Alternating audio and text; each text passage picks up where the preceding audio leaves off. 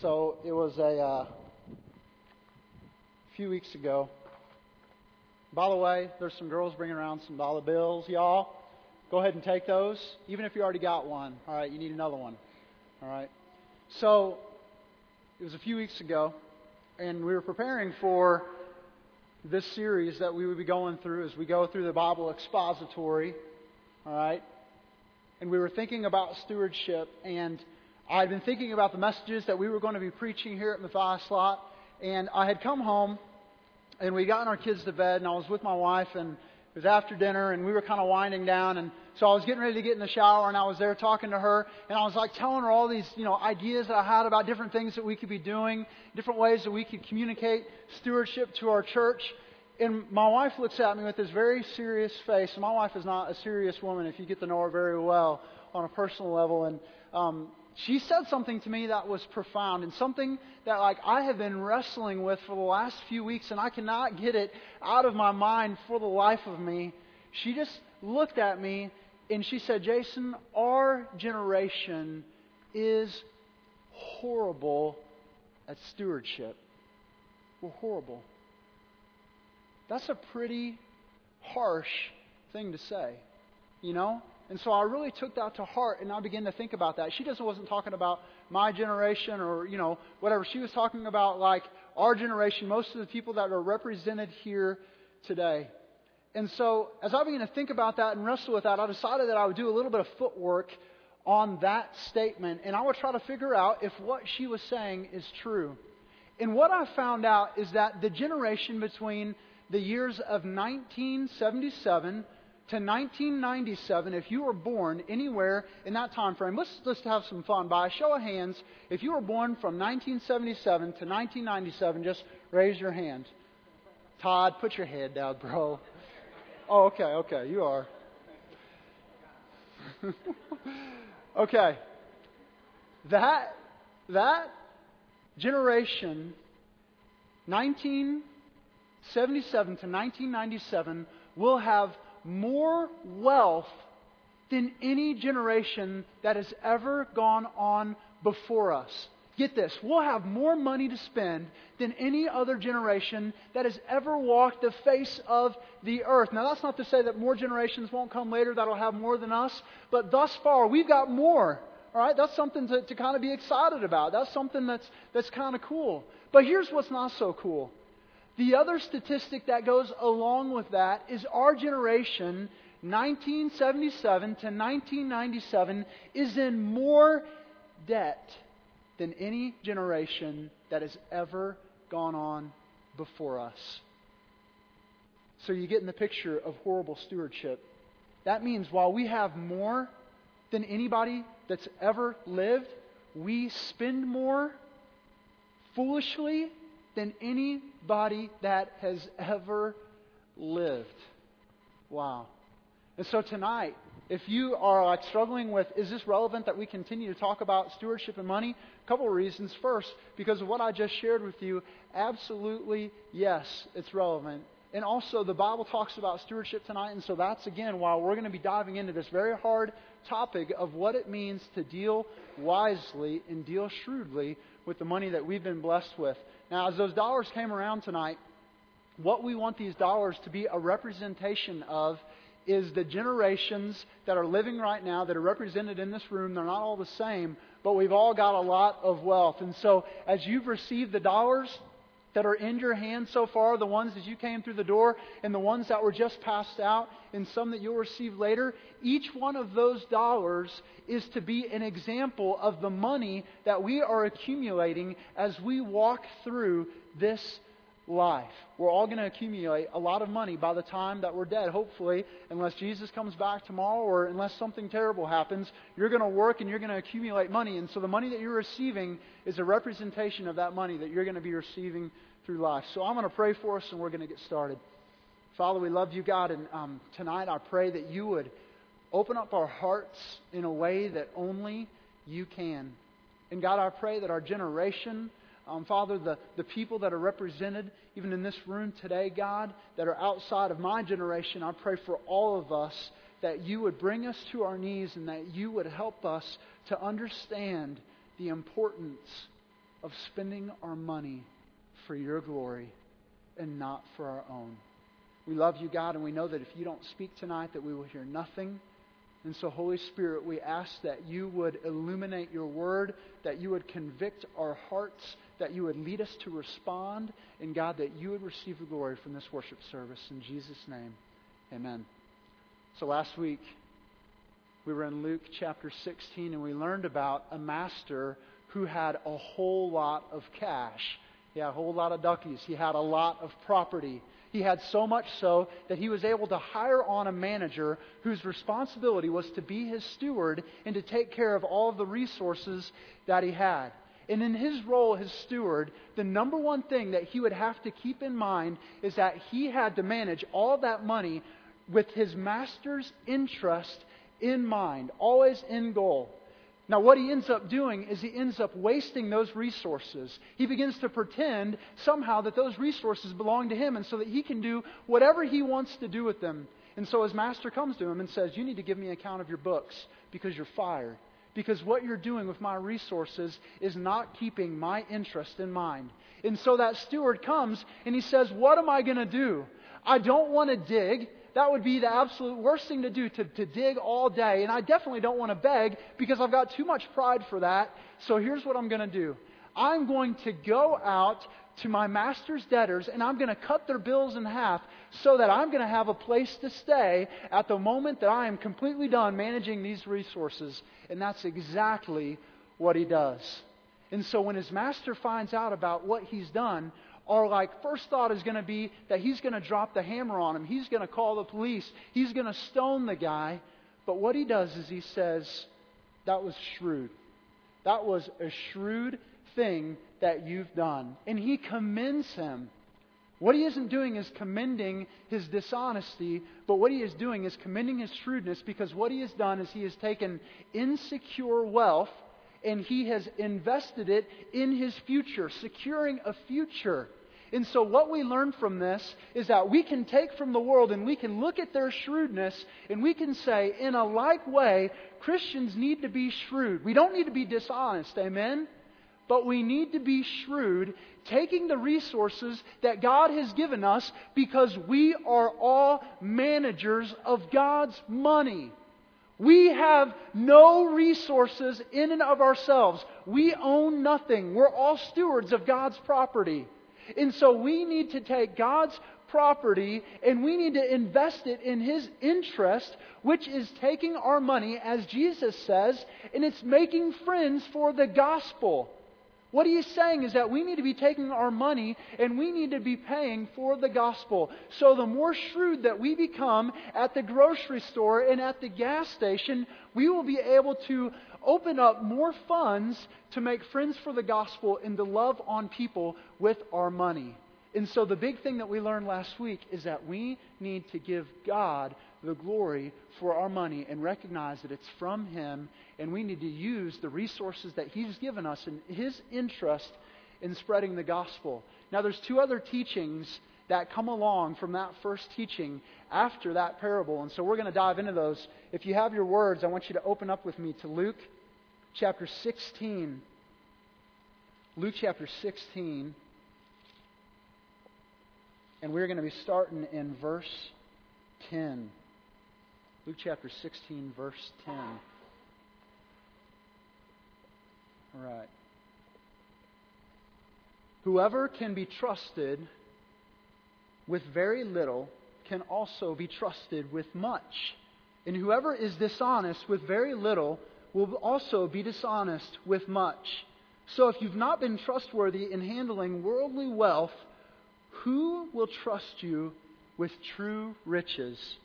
And if you have not been trustworthy with someone else's property, who will give you property of your own? Now, if you're like me, the first time that you read this text, and I think for the majority of our world, as we read this piece of Scripture, the automatic thing that goes through our mind is, that's awesome. Let's look back there in verse 10. So if I can be trusted with a little bit, then God's going to give me a whole lot. And if I'm dishonest with a little bit, then I'll be dishonest with much. So what I'm going to do is I'm going to take the resources that God has given me, and I'm going to be really good with them, because then God's going to give me a whole bunch more cash. And I like cash. We all like cash, right? So we want to be good with the little that we have so God can give us more cash. We take this text and we completely turn it around, screw it up, and we make it about us. Now, if you don't think that there's a whole bunch of churches that are in our world today that are taking verses like this and they're believing that that's what this text is saying, I want to show something to you. I went down to a park today. I go down by the river every time that I'm going to preach or any time that I want to study. And there's a beautiful place that I go where I sit on this rock and I look over the riverfront and I just get to dive into the Word. So I went there today and I'm coming back to the office, and I'm driving through Old Town St. Charles. I'm only like 2 blocks away back from our office, and I'm thinking about this very thing. And I passed by this church. Check out what was on the marquee. When you give into God, God will give out to you. Are you serious? Like, as I read that, this is how I read it. Well, if you give into God, then man, He is going to hook you up. It's almost like it's manipulative. Now, I don't want to judge the heart. We did not put this church's name or any of those things. Please don't go looking around for the sign, okay? You're like, Uncle maybe the pastor, all right? So please don't do that. But seriously, like when I read that, to me, what it is saying is that, you know what? If I do like a little bit for God, then He's going to do a whole bunch for me today. And friends, that is nothing more than prosperity gospel, saying it's all about me in the end. And so I'm going to do a little bit and I am going to get hooked up. And in this passage, if you divorce the spiritual from the physical, then that is absolutely where you would get. And that is why we cannot do that. And I want to share with you what exactly I mean by that. In our Lot family, like, breakfast is the best day. Does anybody else have breakfast as the best day in their Lot family? Oh, yeah. Yeah, I think that we should just make a rule that, like, Lot families have to have breakfast at least once a month. It should be in our covenant somewhere or something with the Lot family leaders, But let me ask you a question. Is there any of you sicko weird people in this room that, like, you cannot have your food touching each other on its... Just be honest and raise your hand if you're that way. If, like, you cannot have your food touching each other on your plate. Here's the deal. I go through the line on Sunday, and I had run that morning, and so I was super hungry, and it's breakfast, and so I always give myself a little bit of room. I'm not condoning gluttony, all right? At least I'm not trying not to. And so I'm going through the line, and, like, I see the big fat fruit salad right there. So I get me a big old scoop of that fruit salad. It's like already mounding over my plate. And then I see this big tray of hash browns. And so I hook up a huge scoop of these hash browns. And then, like, the ladies in our group, they are amazing. Like, I'm not trying to manipulate anybody coming to my Lot family. But if you want some good food, Zelmer Lot family is the hookup. All right? So I get to the egg casserole, and we've got 3 different egg and sausage and cheese and bacon, ooey goodness casseroles that are sitting right here. And I don't want to let any of the ladies down, by not being able to compliment them, right, on the taste testing of their casseroles. And so obviously I have to get all 3. And so by this time, like, I've just got this mess of food on my plate. I mean, it is just everywhere. And if you're like me, like I know a couple of you are for sure, you like gravy, right? Like, breakfast isn't done without gravy. So I go and I find the big old vat of gravy, and like I just hook up this scoop and I'm pouring it all over my food. Like, it's even going on my fruit salad. And I don't care because everything's good with gravy. And so I've just got like this huge pile of stuff. And I go and I sit down at the table that's in the middle of our living room. And there's a couple of girls that are sitting there that look at my plate and like they almost like literally threw up when they saw it. Like, how in the world can you let all of your food be touching like that? And to me, like, it wasn't even a thought, I mean, this is good. It's better that way. It's all going to get mixed up in the end. That's my philosophy. And so I was cool with it. And, when they said that, it began to make me think about a certain way that we so often live our lives. We have become, as a culture, very, very good at separating what we perceive as physical in this world, material, with what is spiritual. Let me give you a couple examples of that. Let's start first with our families. And what I've done is I've taken a plate and I have tried to break this down for you so that it's easy to understand. We have our church family. And so with our church family, we come here and we raise our hands in worship. And we come and we meet God. And we celebrate Him and who He is. And we go into our lot families. And we read the Word. We all open up and we pray together. And sometimes there's people that come in and they're struggling with sin. And so we're able to call them out, reminding them of God's love and God's sovereignty in their life.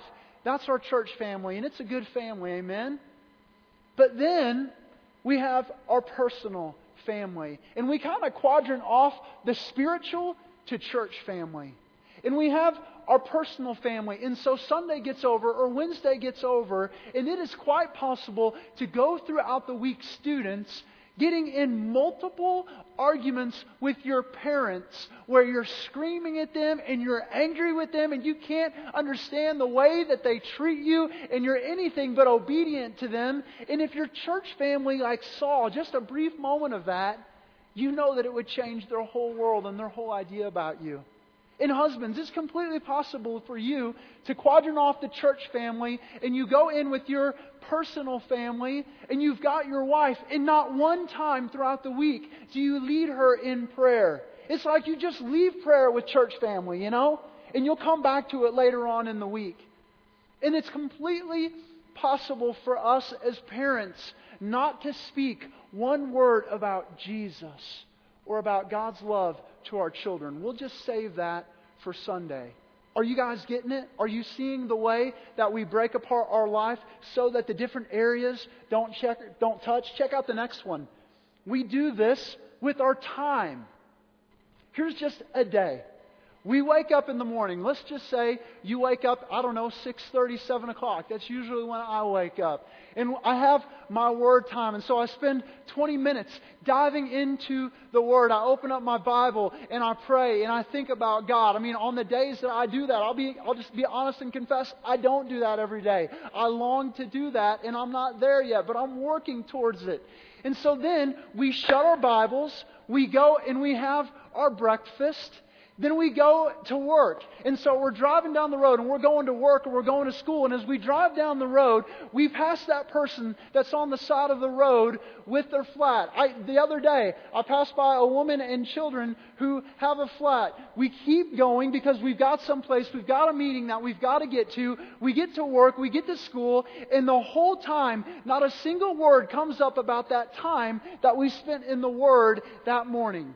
Not once do we tell people that are lost and that are hurting that they need to have a relationship with Christ. Not once do we tell the person that's in our science class that we know is discouraged that we can encourage them. It's like we just leave it all at home at quiet time, you know? And so we keep going. We get to a place where, you know what, we go to work out. We go to the health club. And we're there exercising, convincing ourselves that if we get in good shape, then other people are going to like us more. And so as we work out, like we're looking in all the mirrors that are around the club, and like we're flexing, you know, and we're looking at our guns, you know, we're like showing our calf muscle. And the whole time, what's in our mind is, don't I look good? Instead of, God, man, I hope that you're getting the glory for me striving to worship you by making my body a temple. It's not about God. It's about us. Then we go on and we have dinner, and then we have our time with TV or homework or whatever we're doing. And not at any point in this time have we just taken the time to reflect on the goodness of God. To do what Mark shared in several months ago when he talked about just driving around and looking for the glory of God in the trees or in the grass. We left all that back at quiet time. You know what I'm saying? Because we had our spiritual time. And if you have your spiritual time in our Christian culture, then you can go throughout the rest of the day and say, I'm good. I got that done in the morning. And not at any point are you saying, God, how can I worship you all day? How can this lifestyle not end at any moment? we're really good at hoping that our meatloaf doesn't touch our peas and our mashed potatoes in the same way that we don't want work to touch our quiet time. In fact, if there's a lot of people at work that knew we had a quiet time, it wouldn't be good. Here's the way that we're talking about this tonight with our money. It is very, very possible now, as you see this, to believe that somehow what we call tithe, what we would traditionally say is our 10%, is what's spiritual, and all the rest is what's physical. And so as long as you give God that 10%, then everything else, man, that's gravy. That's yours.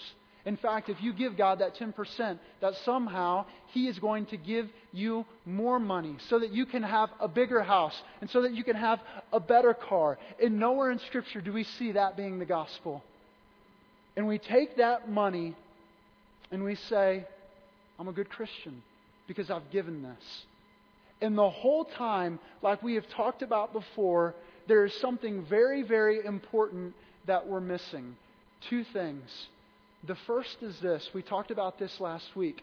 All of this plate belongs to God. All of it. And so there is no distinction between phone and mortgage and food. Maybe on your budget there is, but the reality is it's all His.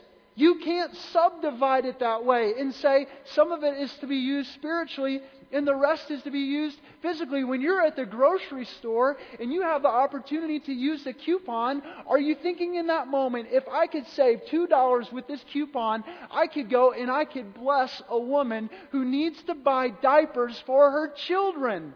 If you believe that all of your money was spiritual, I think it's quite possible that every purchase that you would make, you would have God's glory in view. But instead, we break it all apart. And we try to segregate it a little bit.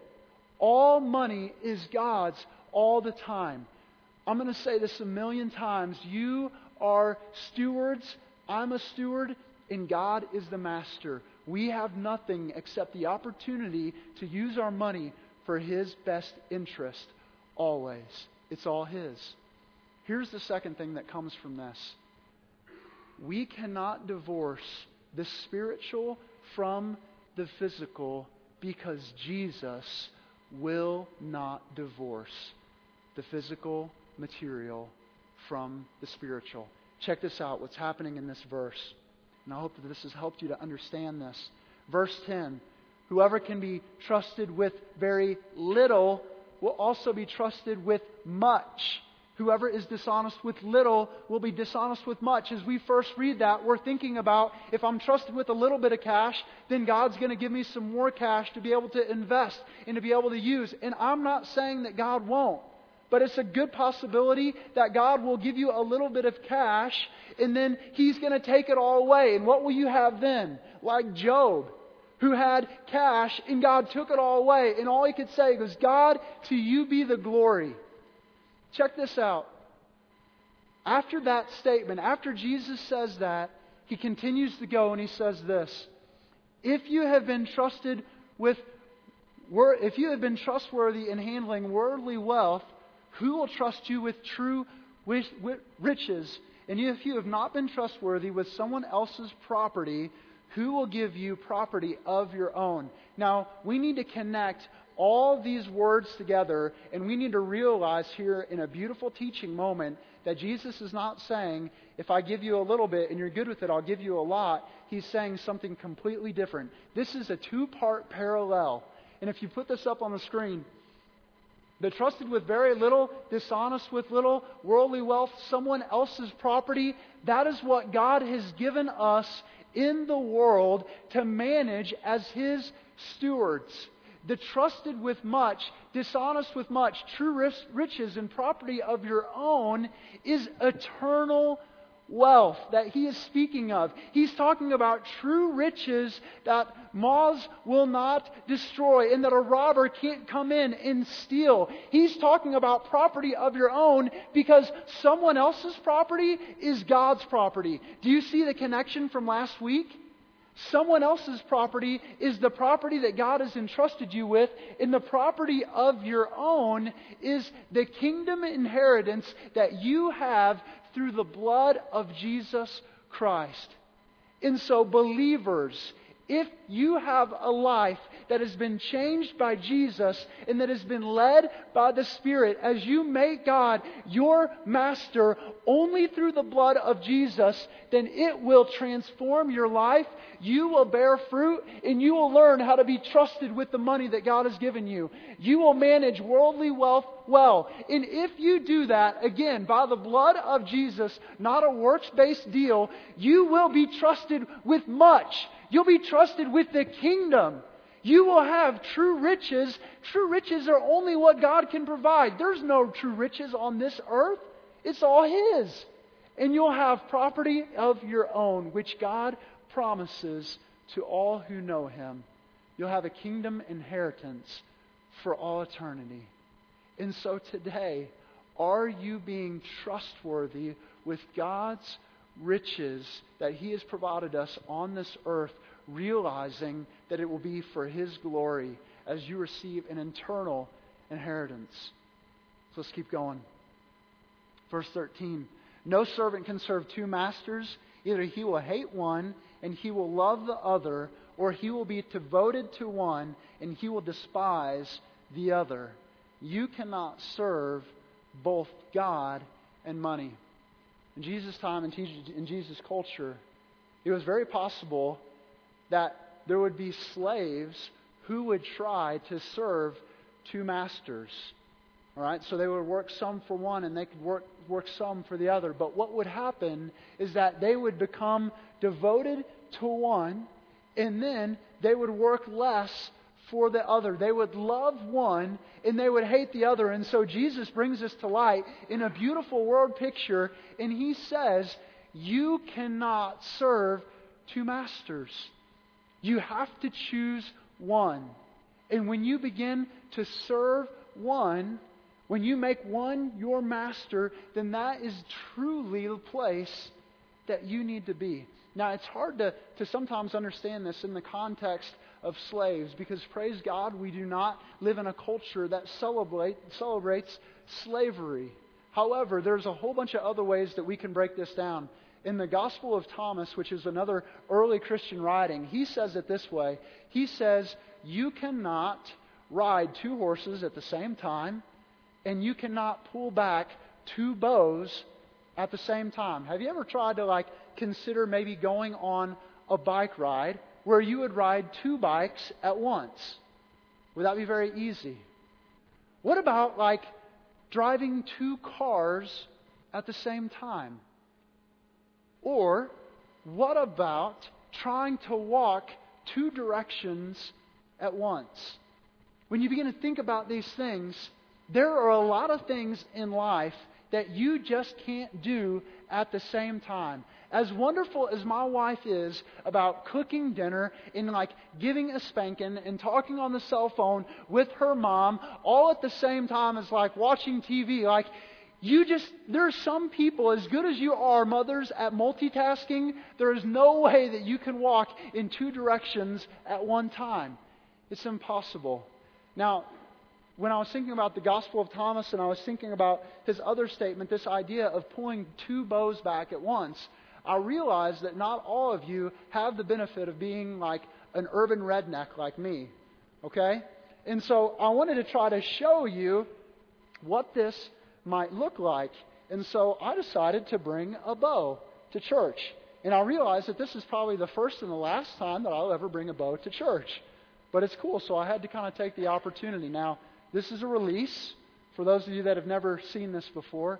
And this is what's going to help me to be able to pull my bow back. Now, I know that some of you are nervous right now, but I want to give you some credentials that I have. First of all, I have no arrow. Okay? That's good. If I had an arrow, it'd be time to fire me, right? And then call the newspaper. The other thing is I'm from Wentzville. Okay? And so automatically I have credentials that allow me to pull back this bow. Okay? So I would clip on my release to the bow, and I have to use my force. Now, as cool as new technology is that have all these like cool cams and like make it really easy to pull back your bow and shoot an arrow really fast, as cool as it is, I still have to use my might to be able to pull back this bow. Now, there is absolutely no way that I could do this at the exact same time, the exact same way with another bow. But as I exert my energy and I'm able to pull back this bow, as I serve this bow with my energy, I am able to make an arrow my servant. And so in this moment, as you'll just go along with the analogy, the bow has become my master in some ways, because I am serving it with my energy. But through serving this bow, what happens is that the arrow becomes the servant. Do you guys see that? And so in the same way, when you make God your master, truly, what happens is that if God is your master and God has all of your attention and you are living your life fully and completely to glorify God and to worship Him, then money becomes your servant. You get that? And if money is your servant, then all of a sudden you have realized that it's all God's, in that you can use money as you glorify God to serve people and to invest in the kingdom. If I was being honest, I would venture to say that there's many people that are trying to pursue the next best job. And they're trying to pursue the next best investment, because the reality is they have put money in their focus. And as you have put money in your focus, money has become your master, and then God has become your servant. Because in your prayers and in your lifestyle, you have tried to exploit God to be able to give you more of what you want, which is money. In this prosperity gospel that we sometimes talk about, I truly believe that they have made God their money and money their God, and through that they are exploiting God so that they can get more money. You can only serve one master. It is absolutely impossible to serve two. 1 Timothy chapter 6, verse 10. Check this out. For the love of money is a root of all kinds of evil, and some people, eager for money, have wandered from the faith and have pierced themselves with many griefs.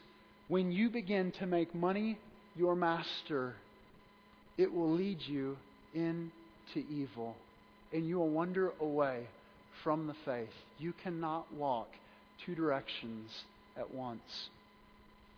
So let's check out this last piece here in verse 14.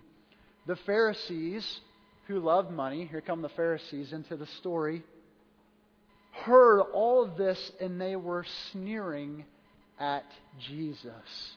And He said to them, "You are the ones who justify yourselves in the eyes of men, but God knows your hearts.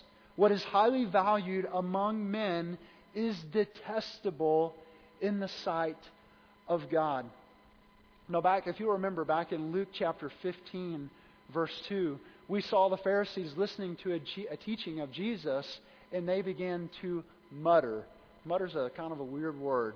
Well, now we have another word that we're seeing the Pharisees are doing. As Jesus has been going along here teaching His disciples, the Pharisees have been listening in, and they are starting to sneer. Now, to sneer is to make like a laugh or a weird smile.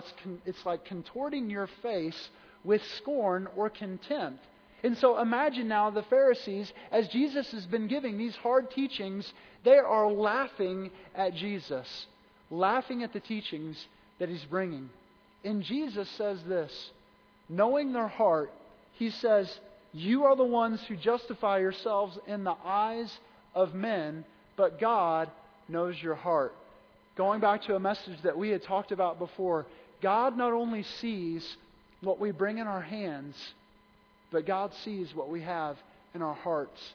And the Pharisees were those that were trying to justify themselves by bringing these buckets of money into the temple and saying, everybody look at me! Look at all the money that I can give! Everybody check out my wealth and the way that I'm worshiping God with my money. And we're reminded that it's not about how many resources you have. Just like the story that we shared last week about Ron. It's not about how much you can give. It's about how you manage the money that God's given you. Some of you will go all through your life and you'll hope to make more money, but you may make minimum wage. And that's no different. God is going to look the same upon that as upon the person that was rich. And He's going to ask the same question. How did you glorify me as a manager with the resources that I've blessed you with? Today, there are some of us that are pursuing a life that Jesus calls an abomination before God. If we look at this text and what Jesus says here at the end, there in verse 15, what is highly valued among men is detestable in God's sight. Now, if you look at this in the ESV, I think that the word that is used there is an abomination. What men love when they make money their master, that is an abomination before God. Because what they're doing is they are pretending that they are master and that they have the freedom to use God's resources however they please. There's another passage that talks about this in 1 Corinthians chapter 3, verse 19. Check out this verse. 1 Corinthians chapter 3, verse 19. For the wisdom of this world is folly with God. For it is written, He catches the wise in their craftiness. If you have lived a lifestyle that is making money your master, it is called folly. It is considered folly. Now, wherever you're sitting at right now, in your seats, you have an envelope. I want you guys to open up that envelope. And I just want you to take out the money that you see there. Here in a moment, we're going to go into a time of response. And as we think through this teaching that Jesus has given us, the money that we have is to be used shrewdly so that we can take it and we can make friends for the gospel. Look at that dollar and think about that. The money that we have to be used for making friends for the gospel. Also think about this. The money that we have, we are called to be trustworthy because the physical and the spiritual are not divorced. The way that we use money, per what Jesus says and what Luke is telling us, the way that we use money in this world will have an influence on the riches and on the kingdom inheritance that we have in eternity. You can't divorce the two. Right now, take your hands and underneath your seats, there is another dollar that's taped underneath your seat. You guys are just pulling out money everywhere. Now remember, we're going to receive money all of our lives. Right? This money that you're pulling out is a representation of this money that you are journeying through, receiving all the time. Right now, each of you should have like $4 in your hand. Some of you probably have like 8 or 9 because you've been pulling off money from other chairs. You're like pulling it out from the back and you're shoving it in your pockets. The money that we have, we are called to recognize God is master and money as servant. Never money as master and God as servant. And when we view money that way, we can use it for God's glory. Now, taking all the money that you have and thinking about this, we're going to go into a time of response here. And when we go into that time, there's going to be several questions that we're going to have on the screen for you to reflect on and for you to be able to think through and to consider where you are with money right now. And here's the deal. As a church, as Matthias Slot, we believe wholeheartedly that God is calling us as a community to spend our money shrewdly as we live our lives so that we can take money and we can use it for God's glory. Helping the widows that are in our community that need help with home repairs. Giving money to a partnership that we've created with the El Shaddai Ranch. Helping them in reaching the gospel, reaching people with the gospel in our community. Taking that money and having massive community events so that we can make friends for the gospel. But the reality is, if we're not trustworthy with our money, and if we make money our master, we as a church will fail at the mission that God has given us to use money for kingdom purposes. And so in a moment, we're going to go into a time where we're going to be able to give that money in different ways to some of these ministries that we have. But right now, think about this. What gives us the opportunity to be able to live this lifestyle is only by the blood of Christ. You see, if I stood up here right now and I tried to teach you all the ways that you should be spending your resources, and ultimately we didn't focus on the reality that the reason and the opportunity that we have to use money for God's glory is because Jesus Christ paid the debt for us on the cross by taking His flesh and it being broken for the sins of the world. And after that, recognizing that His blood was spilled so that sinners like you and I, who will fail in the ministry that we have of money, taking that blood and making it an atoning sacrifice for our sin so that we could know Him. Today, I am not trying to convince you, if you don't have a relationship with Jesus, to begin giving your money to the church. What I am saying is that believers that recognize that their debt has been paid by the blood of Jesus and by the breaking of His body have an opportunity to use their money to glorify God because of His saving grace in their lives. It's not a burden to glorify God with your money, generation. It's a blessing. And it's an opportunity that we have been given to worship. May Matthias Lot take that opportunity and not miss it. And so after you come and reflect on Jesus' blood and on His body that has been broken for you, you can go and at each one of these tables that we have set up, we have a table that's for Laos, and we have a table that represents the El Shaddai Ranch, and an outward community table where we have community events represented in Second Saturdays. With all of those dollars that you have been given, in an active response, after you have recognized that it's by Jesus' blood that we are even gathered here, you can take those dollars, and what we want to invite you to do, whether you want to put all of them at one table or whether you want to go down the line and you want to put $1 and at every single table, we want to open up an opportunity for you to realize, generation, that God has called us as followers of Jesus to use our money for the kingdom.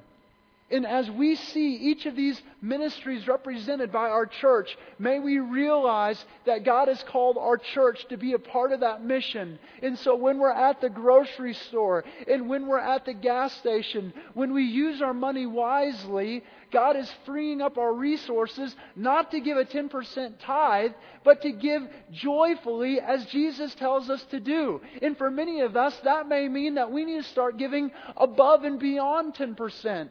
Because God has blessed us and we have the opportunity to do so. So I ask you tonight to think about where you're at with money after these 2 weeks and respond to Jesus appropriately. First, recognizing that it's only by His blood that you're even having this opportunity. But here's the other part of this. Tonight, if you're here and you do not know this Jesus that we've been speaking of, and you have no relationship with Him, with all the dollars that you have received tonight, as a gift from Matthias Slot, we just encourage you to take those dollars and to keep them. Because here's the reality, and I just want to be very honest with you. In the same way that you will go and you will maybe spend those $4 at the gas station, or spend them as you go and as you get a cup of coffee at Starbucks, could you remember in spending those dollars that the money that we have blessed you with tonight is a representation that all of the money that you have and all of the family that you have and all of the friends that you have are God's. And may you know that Christ loves you, that He has died for sinners, and that He is calling those to know Him and to worship Him. And if He has spoken to you tonight, or if He speaks to you in the moment that you hand away that dollar, realizing that it's Him, may you know Jesus and start a relationship with this big God that we speak of. Whenever you're ready to respond, church, and come and take communion, you can do that. Let's pray. God, we love You, and Father, I thank You for tonight. God, I thank You for opening up this conversation of stewardship and money in our church, God, and I pray that our generation, our culture, would be people that give You the praise and give You the worship through our finances. God, I pray that our church would stay on mission as we spend money for Your glory and for Your praise, only by the blood of Jesus. In His wonderful name we pray. Amen.